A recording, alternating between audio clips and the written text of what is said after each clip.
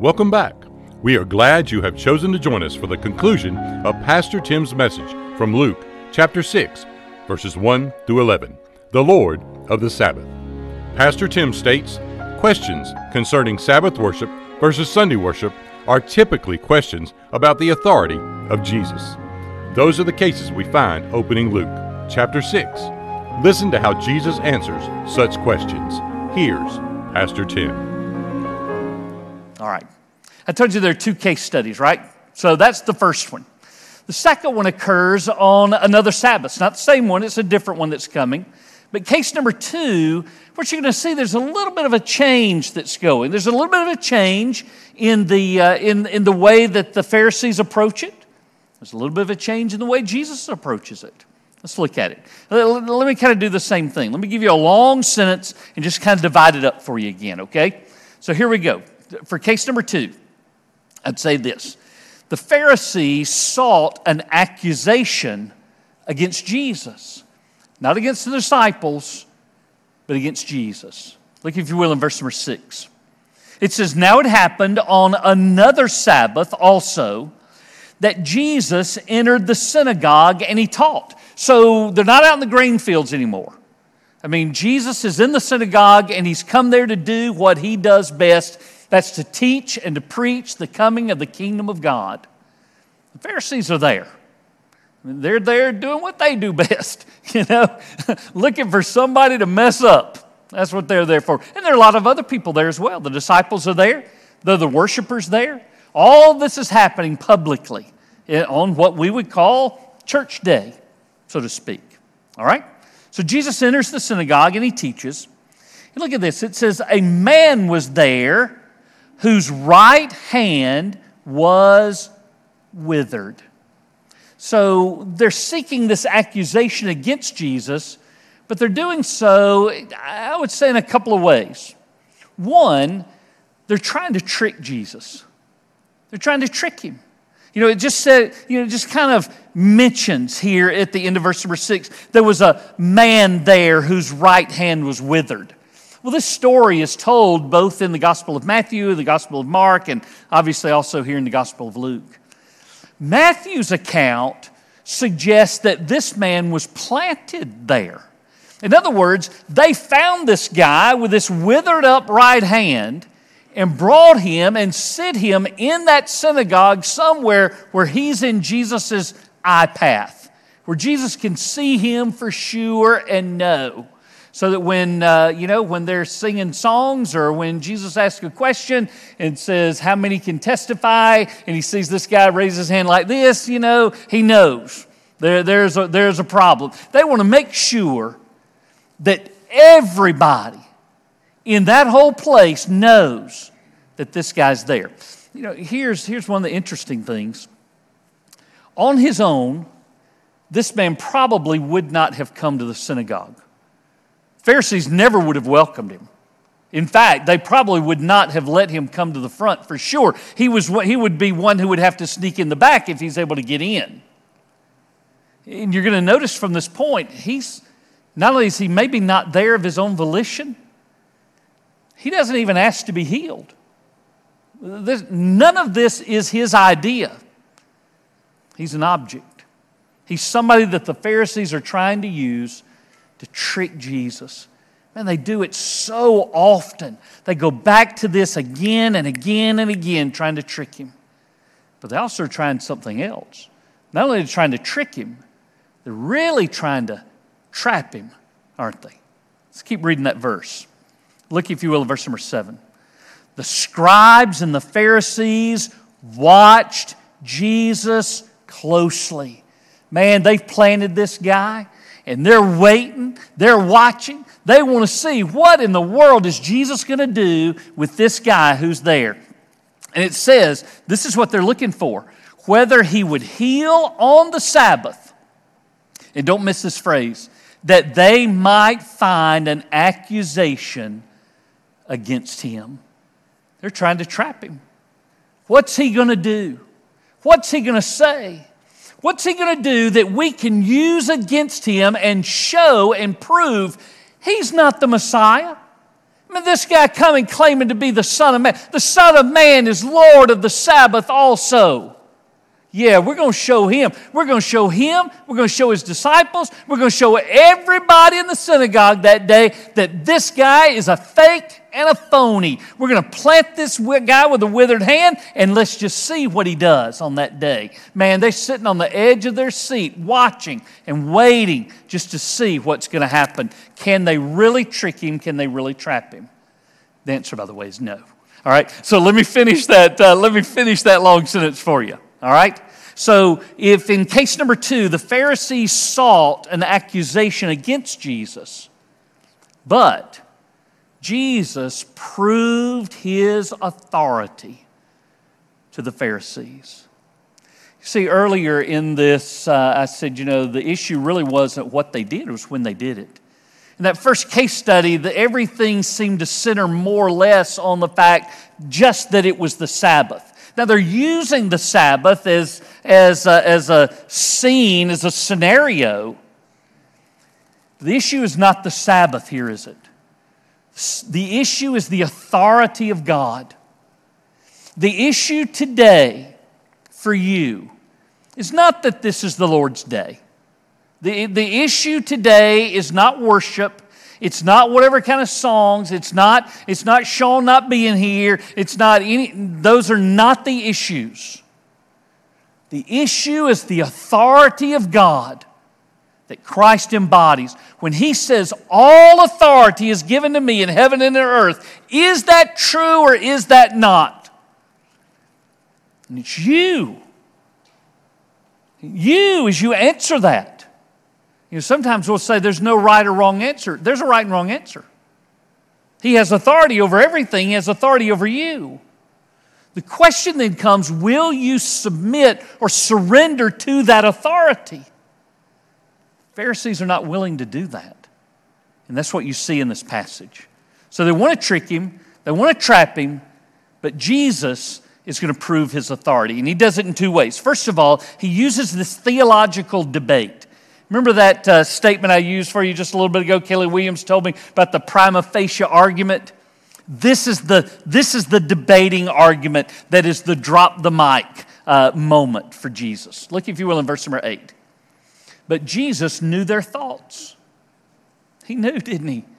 He could see this a mile away. He knows that they're trying to set him up. He knows what they're thinking. He knows their thoughts, and he said to the man who had the withered hand, arise and stand here. And he arose and stood. Makes you wonder a little bit what that man thought. Cody, what you think that man thought? When the preacher made him come and stand up next to him. I remember Tim Williams calling Cody out, making him come up there and stand. This guy just comes and stands. That's his whole deal. He's not been told why he's coming. He's not asked to come. He's not asked for any of those things. He's just standing there with everybody looking at him. The people in the congregation might be looking at him. Some people in the congregation are probably looking at that hand and wondering why it's so messed up. Little boys, little girls snickering about it, laughing about it, about his little hand being all tore up there, Other people maybe in the congregation who know him, having sympathy for him. Some of them that are a little bit more bashful, a little bit more introverted like me, start feeling sorry for him for making him come up there and stand up in front of everybody, But there he stands. Pharisees aren't watching him. He doesn't matter. You see, people who are so tied to the law legalistically, those who think that they want to please God by what they do and what they don't do, are far more worried about themselves than they really are other people whom they use. If you see that person, withered hand, withered leg, withered body, not of much use to you, maybe not of much use to society whatsoever, suddenly we stop seeing them as people, don't we? we see them as props. We see them as object lessons. We see them as people that we can use, and that's how the Pharisees look at this man. Not as a man at all, but as simply a prop that they can use for their trick. It's not where Jesus is. So here's his theological debate. All right? Pick up with me there in verse number 9. Then Jesus said to them, so he gets this guy to come stand up there with him. I mean, it's almost like he never even looks at the man, is he? The man's standing there, but Jesus is talking to the Pharisees. He said to them, I will ask you one thing. Is it lawful on the Sabbath to do good or to do evil, to save life or to destroy it? What are they going to say?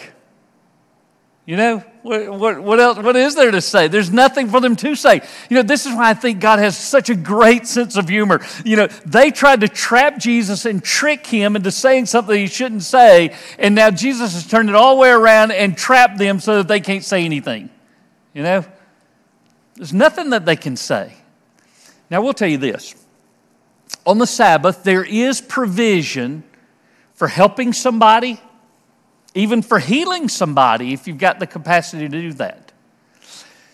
If it is a life and death situation, and if doing nothing deteriorates that situation even further. In those two cases, then yes, you can run and help.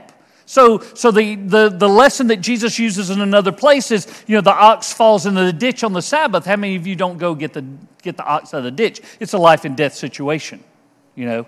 It not doing anything deteriorates that situation. It's okay, they can go do that. But this is a guy who's standing there. His hand was withered yesterday. His hand's going to be withered tomorrow. He's learned how to cope and to live with that. It is not life and death, and it's not deteriorating.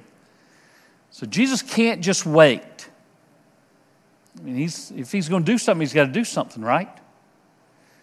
So he gives them this theological debate. But then he follows it up with a tangible demonstration that he really does have authority.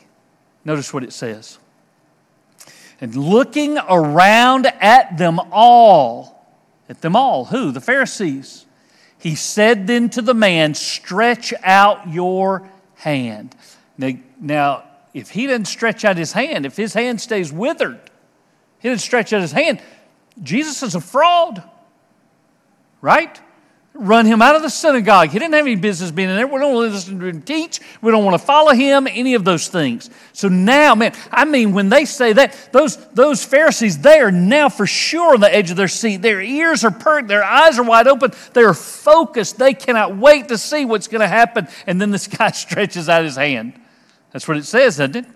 Stretch out your hand, Jesus said, and he did so. And his hand was restored just as whole as the other. Incredible. Amazing. Listen, it's not just about the Sabbath. It's not even just about what Jesus is able to do. It's about Jesus' authority. It's Jesus' way of saying, I have authority over the Sabbath. I have authority over sickness. I have authority over the saints. I have authority over the sinners. I have authority over all things. All authority under heaven and in earth is given to me. He has authority. Our response then to his authority is really what changes our lives. How do I respond to the authority of Jesus? Do I simply try to hold something over his head? Then he doesn't have all authority. If I'm saying that he has to be in the box of their thinking of the Sabbath, then he's not Lord over all. If I think then that he has to fit in my box, that he has to act and he has to do according to my will, if I have made him into my image, then he lacks all authority. But he doesn't, does he? All authority is His. All power and honor and dominion and majesty belongs to Him. And so what is my response? Well, think about the people that are there that day.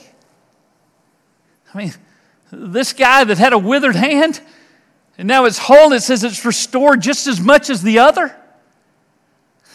Man, I can't wait to just go grab the door handle and open the door. If I'm in church, I want to go shake hands with somebody. If it was a Baptist synagogue, then he gives them the right hand of fellowship, right? I mean, the things that we think are so easy and are so normal and things that we don't even think about. This guy's jumping for joy. Jesus has given him ability again. He has seen firsthand what Messiah can do. Imagine how he goes out that day. Think about the other people that are there in the synagogue. I mean, they've just come to worship that day, not knowing what's going to happen. I mean, Jesus is there. He's the speaker. Okay, I'll listen to him. If I can listen to Tim, I guess I can listen to Jesus. So they listen to him, and they hear things, and they see things that only God can say, that only God can do. If God can do that for him, imagine what God can do for me. These are people who leave the synagogue that day worshiping, praising God, probably just like the shepherds going out and telling everybody what they had seen and heard that day. What about the disciples? And they're there. At some point they may have been thinking, Jesus, if you just wait one day, just wait, just heal him tomorrow. Stop poking the bear. We don't need to start a fight. And yet they see Jesus come through. These miracles that they had already seen before, changing that water into wine, seeing and hearing Jesus say that these things are done so that the Son of Man is glorified and so that people have faith. They see it. And their faith explodes. Isn't that how you want to go out today? I mean, after reading and seeing this passage and seeing what Jesus did, doesn't that just make your faith explode?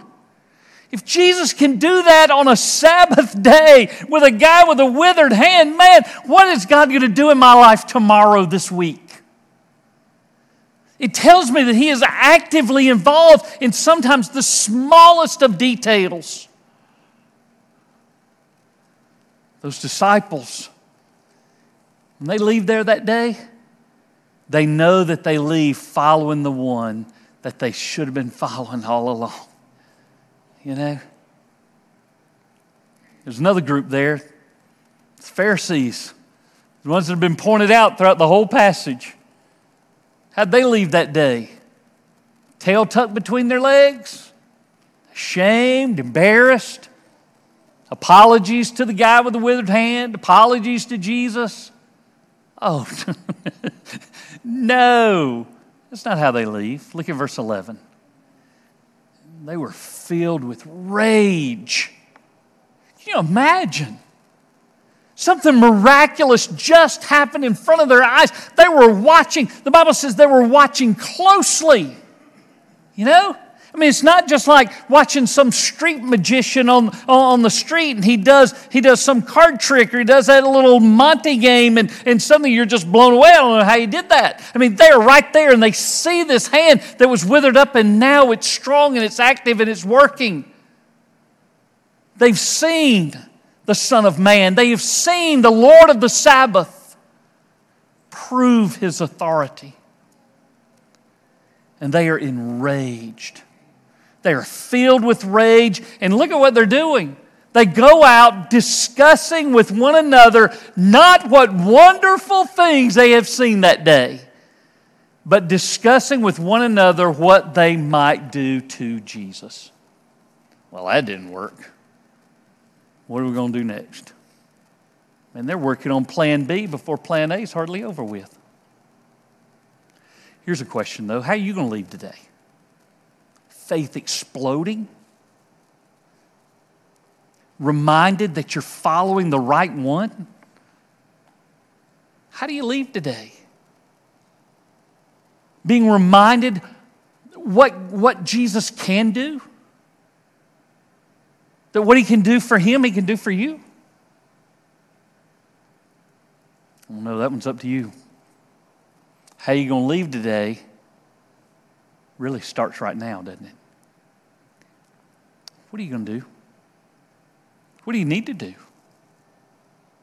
There's some folks that are in here that I know that they need to know that they belong to the Lord. They need to give their heart to Jesus. If Jesus can take care of a guy's hand, He can sure take care of your heart. Give your heart to Him. Give your life to Him today. There's some folks that need to plant their life in this church. This needs to be the base of operation for you. God gives you that direction. Let's take care of that. Maybe there's something else in your life that you say, you know what? Haven't always reacted right to what God's doing or what He's trying to do. I feel more like a Pharisee today than I feel like a disciple. Maybe you come pray with me. Maybe you just go straight to the altar. Whatever you need to do today, let's leave right. Okay? Let's stand together. As you do, let me ask you to bow your head and close your eyes. Jesus, we want You to be honored above all things, that Your name would be exalted, that You Yourself would be uplifted, that You would be worshiped. More than just seeing what You can do, we get a better glimpse today about who You are. We declare today that You are the Lord. We submit to You. We surrender to You. We pray that Your will for our lives would unfold and that we would be willing participants. Father, we ask Your blessings today. In Jesus' name I pray. Amen. I want to ask our ladies to lead us as we sing. If you need to sing, sing. If you want to come, come. I'll wait for you right here. If you want to come straight to the altar, let's spend some time there. But finish right today. All right? This year at Britt David, we would like to challenge you to share the love of Christ with those who you come in contact with each day. Remember, he who wins souls is wise. Pastor Tim would love to connect and share with you about a personal relationship with Jesus Christ and how you can know that Jesus is your Savior and Lord. That address is churchoffice@brittdavid.org. We are located at 2801 West Britt David Road, Columbus, Georgia, 31909. Thanks again for joining us here on Britt David Podcast.